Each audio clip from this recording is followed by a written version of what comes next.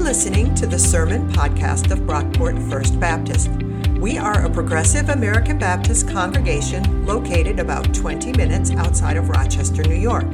To learn more about our church and support our ministries, please visit brockportfirstbaptist.org. Good morning again.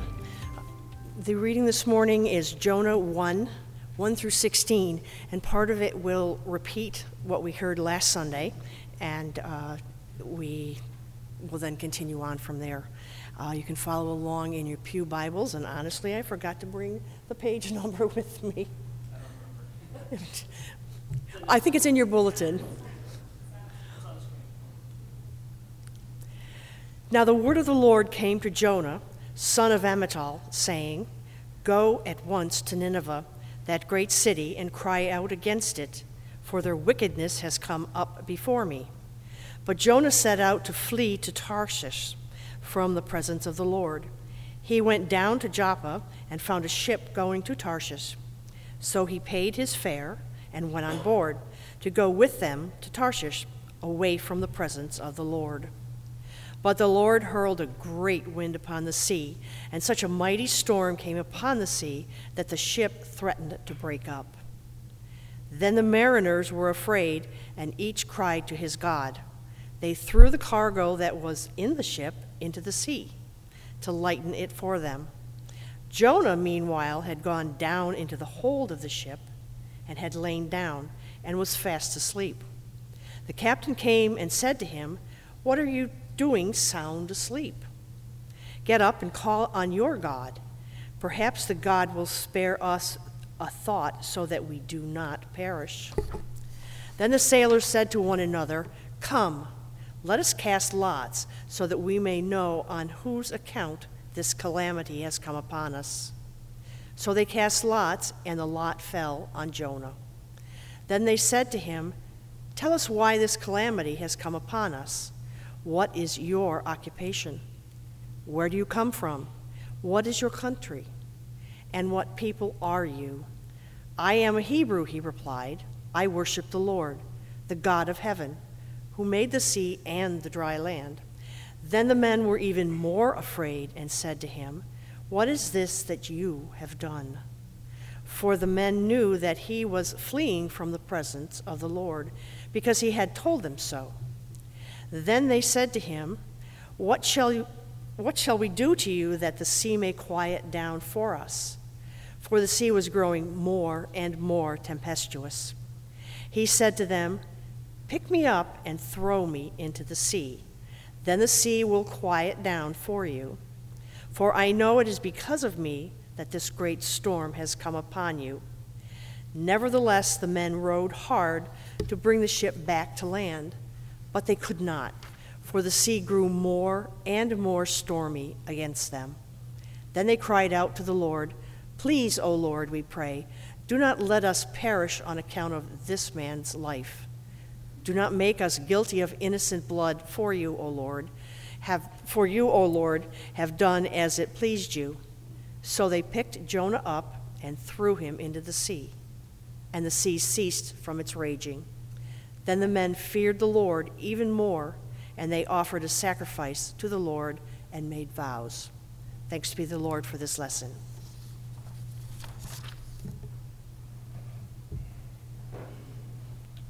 Good morning again, everyone. Try that again. Good morning again, everyone. There we go. Awesome. So we're in the season of Lent, right? I feel like I should ask, or maybe I shouldn't. How is Lent going?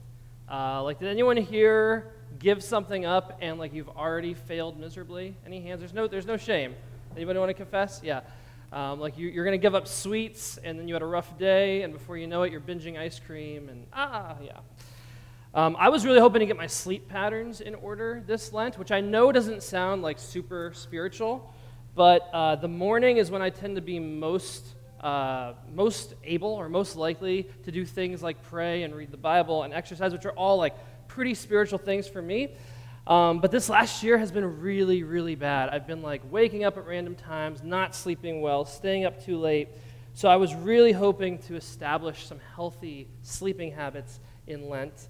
go to bed at the same time each night, sleep well, get up early, and I have dropped the ball completely with that. But now that you all know you can hold me accountable, and who doesn't want to call out their pastor, right? So if I'm looking groggy or sleepy, feel free to call me on the carpet, and hopefully I'll get back on track. So last week we started a new teaching series on the book of Jonah.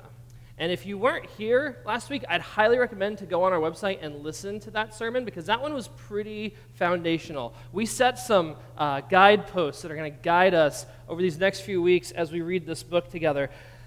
Does anyone remember those guideposts? And bonus, if you haven't memorized, does anyone remember there were 3 things that we said we were going to do as we read Jonah?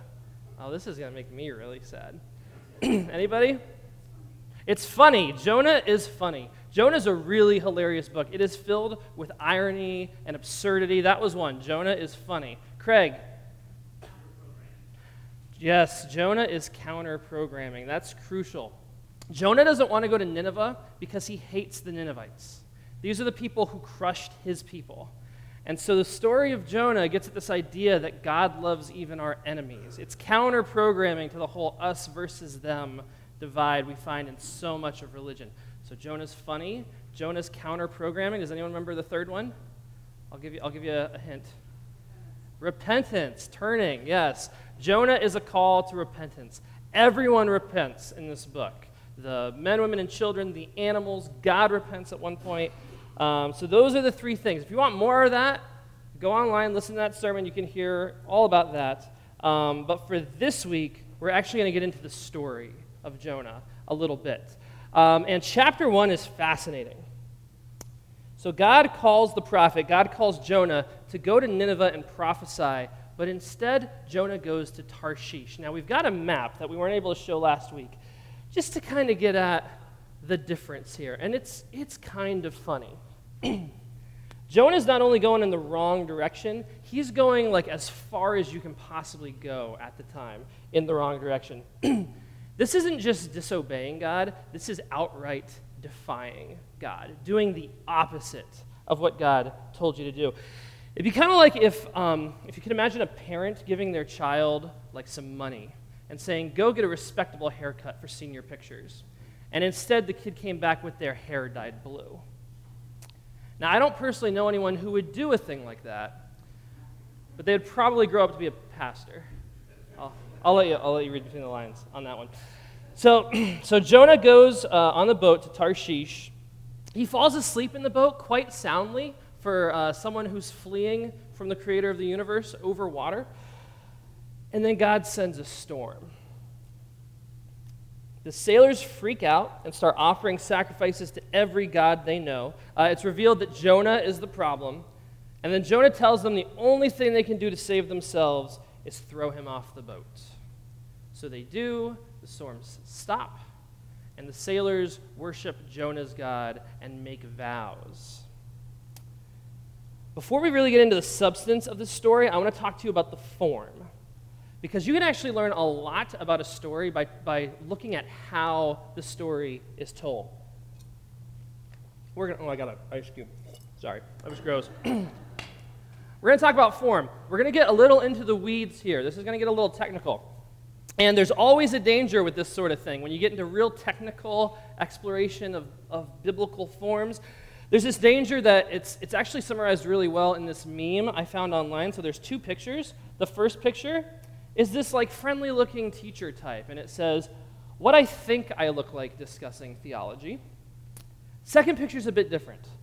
The second picture, what I actually look like discussing theology. So we're going to try to avoid this second picture, but fair warning, we'll see how it goes. All right? Let's look at the form of Jonah. And I want to start with verse 3, because verse 3 is a pretty pivotal part of the story. This is when God has called Jonah to go to Nineveh, but Jonah has other plans. Verse 3 should be on the screen. But Jonah set out to flee to Tarshish from the presence of the Lord. He went down to Joppa and found a ship going to Tarshish. So he paid his fare and went down to the ship to go with them to Tarshish, away from the presence of the Lord. Did we mention Jonah's going to Tarshish? Did you get that? Did you catch that? Yeah. it tells us he's going to Tarshish 3 times. What's with the repetition? And like you see stuff like this in the Bible a lot. Like it'll say something like Moses went on the mountain, and God met Moses on the mountain, and Moses stayed with God on the mountain, and so God came to Moses on the mountain. And it's like we get it. Moses met God on a mountain. Jonah is heading to Tarshish. What's with all the repetition? Well, if we look at this verse a bit differently, we're going to see that the author is actually up to something here. Let's read it again. This time it's going to look a little bit different on the screens. But Jonah set out to flee to Tarshish from the presence of the Lord. He went down to Joppa and found a ship going to Tarshish. So he paid his fare and went down to the ship to go with them to Tarshish, away from the presence of the Lord. Do you see the structure here? Do you see what the author is doing? The passage mirrors itself. It starts out with Jonah fleeing to Tarshish, away from God's presence, and it ends with Jonah on his way to Tarshish, away from God's presence. In the second part of the verse, he goes down to find a ship. In the second last part of the verse, he goes down into the ship. And the whole verse is anchored by this reminder in the middle that he's going to Tarshish when he should be going to Nineveh. There's a structure here, A, B, C, B, A. In poetry, this is called a chiasm. Has anyone ever heard of a chiastic poem? It's a poem structured like that, A, B, C, C, B, A. It mirrors itself. The first half reflects the second half, and vice versa. The entire book of Jonah is loaded with this stuff. The first 2 chapters are reflected in chapters 3 and 4. The opening lines of chapter 3 are almost exactly like the opening lines of chapter 1. This mirror image stuff starts here in verse 3, but the rabbit hole goes way deeper. And I want to just look at the rest of chapter 1 real quick. In verses 4 and 5, it's going to be on the screen, God hurls a wind at the ship, and the sailors sacrifice to their gods. But at the end of this chapter, verses 15 and 16, the sailors hurl Jonah, hurl and hurl, and they sacrifice to Jonah's God. There's that structure. Then next, in verse 6, the captain of the ship asks Jonah to pray to his God, and he also professes God's freedom. Maybe God will save us. In verses 13 and 14, it's the sailors who pray to Jonah's God and acknowledge God's freedom. And then finally in the middle, verses 7 to 9, there's this whole series of events where the sailors try to figure out who's at fault. They cast lots. They figure out it's Jonah. He tells them who he is and what God he serves. And then that's reflected back in the very next verses, 10 to 12, where the sailors figure out what Jonah did, and Jonah tells them to throw him into the sea. Have we gotten back to the second picture yet? I just feel like I should check. Are we here? I hope not. I hope this is all tracking. Do you see the structure in this passage? Next slide, Travis. Do you see the structure here? It's that same thing. The first half of the story mirrors the second half. And this form runs through the entire book. Now, why would an author do something like this? Why spend as much time shaping the form of the story as actually telling the story? Why is this important, and what is this supposed to tell us? Well, for one, all this care and attention makes it pretty hard to dismiss this story. A lot of times when we read the Bible, it feels so old. It feels so foreign. It's like, how could a story that's centuries old say anything to us today? Those people back then, they were so backwards, so ancient. We know so much better now. We have reason. We have science. We know that stuff like this doesn't really happen. You don't get swallowed by a fish and puked up 3 days later. But the structure of this book kind of points out to us that this is a work of art. We're dealing with art here. This story has been masterfully constructed. There's not a phrase or a word that's out of place. And the story is told carefully because it contains wisdom and insights that are just as relevant today as they were 2,600 years ago. There's care that's been taken here. So that's one function. It commands our respect. Another function, though, of this kind of structure is it really highlights the contrast between Jonah and the sailors. Jonah and the sailors could not be more different from each other. He's a prophet, right? He's a man of God. He's a man of the cloth. And they're sailors, which carries all the same kind of like blue-collar, low-brow stereotypes that sailors carry today. What's the saying? Curse like a sailor, right? Which, like, I don't know many sailors. I don't even know if that's really fair. Like, are sailors that bad? Like, could it be curse like a nurse or curse like a chef? Curse like a pastor, honestly. I know a lot of pastors. You would be shocked what they say when you all aren't listening. But yeah, curse like a sailor. There's still this connotation. Jonah and the sailors differ by appearance, but their actions really highlight the contrast here. Jonah is a man of God who's fleeing from God. These sailors are pagans who end up worshiping God with very little help from the prophet. As soon as the storm comes, these sailors turn directly to their gods. These aren't men of the cloth, but they are men of deep faith. Meanwhile, Jonah is fast asleep, and the captain of the ship has to beg him to pray. This is a non-Jewish, obviously non-Christian sailor begging the prophet of God to speak to God. Who's the prophet in that situation? Something to think about. Then when Jonah tells the sailors to throw him overboard, at first they refuse to do it. They keep rowing. The prophet of God is prescribing death, but these people who don't even know God, they want life. They don't want to kill Jonah. And then when they do throw him overboard, they beg God to have mercy on them. Don't let us perish on account of this man's life, for you, O Lord, has done as it's pleased you. The sailors get it. And the story ends with Jonah, the prophet of God, sinking to the bottom of the sea, while these pagan, unbelieving sailors worship God. What a strange story. What do you suppose we're supposed to take away from a story like this? For one takeaway, looks can be deceiving. Oftentimes it's the outsiders who get it and the insiders who miss the point.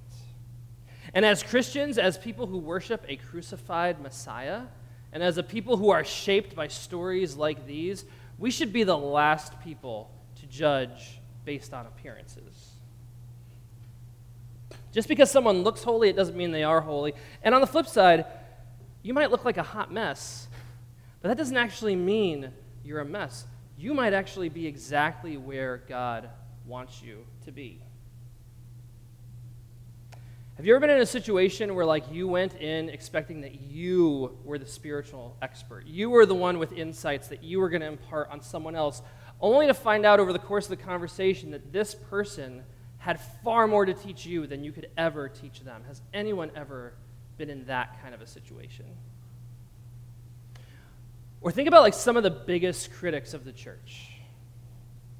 The atheist intellectual who thinks we're all hypocrites. The neighbor who can't bring up religion without talking about clergy sex abuse scandals. Or your friend who doesn't go to church anymore because the people there are too judgmental. I think as Christians, as the insiders, supposedly, our first instinct often is to go on the defensive. We want to argue, we want to push back, we want to say, oh no, it's not that bad. What if we actually listened? What if we acknowledge the fact that sometimes God uses those outside the community to call God's people to be faithful? To call us to actually follow the faith we profess. That's what's happening in Jonah chapter 1. Jonah, the man of God, is way off base, and it's the God-fearing pagans who are calling him to repent. Jesus was very tuned into this idea. He was always calling out the religious leaders, the religious insiders, and hanging out with all the sinners, hanging out with all the wrong people. Where do you think he got that idea from? I mean, it helps that he was God, but Jesus was also Jewish. Jesus would have been very well acquainted with stories like these, where it's the outsiders who get it and the insiders who miss the point. So that's one takeaway. Looks can be deceiving. Second takeaway is the hard fact that many of us would rather die than change course. This one's a tough one. I'm just going to kind of warn you up front. When Jonah's found out, when it's discovered that he is the problem, that God sent this storm because of him, he actually has a lot of options. He could have prayed. He could have offered a sacrifice and made vows like the sailors. I'm not exactly sure how sacrificing on a boat works. I've never sailed. I assume it's customary to bring along like 3 or 4 expendable animals just in case you hit trouble. I don't know, but the sailors are sacrificing. Jonah could sacrifice. He doesn't. He could have told the captain to turn the ship around, take him to Nineveh. He could have acknowledged at the very least that he was at fault and asked God for forgiveness. Jonah doesn't do any of that. He tells the sailors to throw him overboard because he'd rather die than change. If you've ever struggled with like drug or alcohol addiction, or if you have loved ones who've gone through that, this idea might hit really close to home to you or for you. This fear of change, even when not changing means death. But it's not just addicts who deal with this stuff. This is an unfortunate part of the human condition. Think about any destructive habit you've wrestled with, something you knew wasn't good for you, but you kept returning to it anyway. Think about unhealthy relationships, abusive partners, friends who bring you down, people who suck the life out of you, but for some reason you keep hanging out with them. Or think about somebody who hates their job. They're always complaining about their job, how they need to find a new job. Oh, my job is terrible. But they never actually go to find a new job because the fear of change is worse than the pain of staying. We cling to things, even things that are destroying us, because we're too afraid to change. People do it. Organizations do it. Countries do it. Churches do it. How many churches have closed their doors after years and years of doing the same thing that's not working? Wondering what's wrong with everybody else out there when maybe the change needs to come from what's happening in here. The gospel is an invitation to turn. Jesus often shows up in our lives like that captain on Jonah's ship, calling us to wake up from our sleep and acknowledge where we've gone wrong, calling us to turn and go back to God. The gospel is an invitation to change course, to leave behind what's familiar and try out something new. Jonah had that option. He could have repented, at which point the story might have gone really differently for him. Instead, Jonah had himself thrown in the sea. And we'll find out how that turned out next week. Let's pray. God, it's hard to change. It is terrifying to think about turning away from what's familiar, leaving what we're used to, and trying something new. Even when it's destroying us, Lord, it's just easier to go to sleep in the bottom of the boat and wait for it all to be over. But you are a God who stirs us awake. You're a God who challenges us, who speaks to us in surprising new ways. So we ask you to wake us from our slumber. Lead us in the direction you would have us go.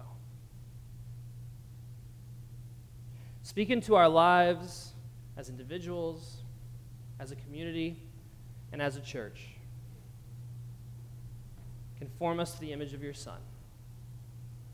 It's in his name we pray. Amen. Thanks for listening. If you enjoyed what you heard, please be sure to rate, review, and subscribe to this podcast on iTunes. You can connect with us on Facebook at Brockport First Baptist, on Twitter at BrockportFB, and on our website, brockportfirstbaptist.org. Our theme music was composed by Scott Holmes. This has been a production of Brockport First Baptist.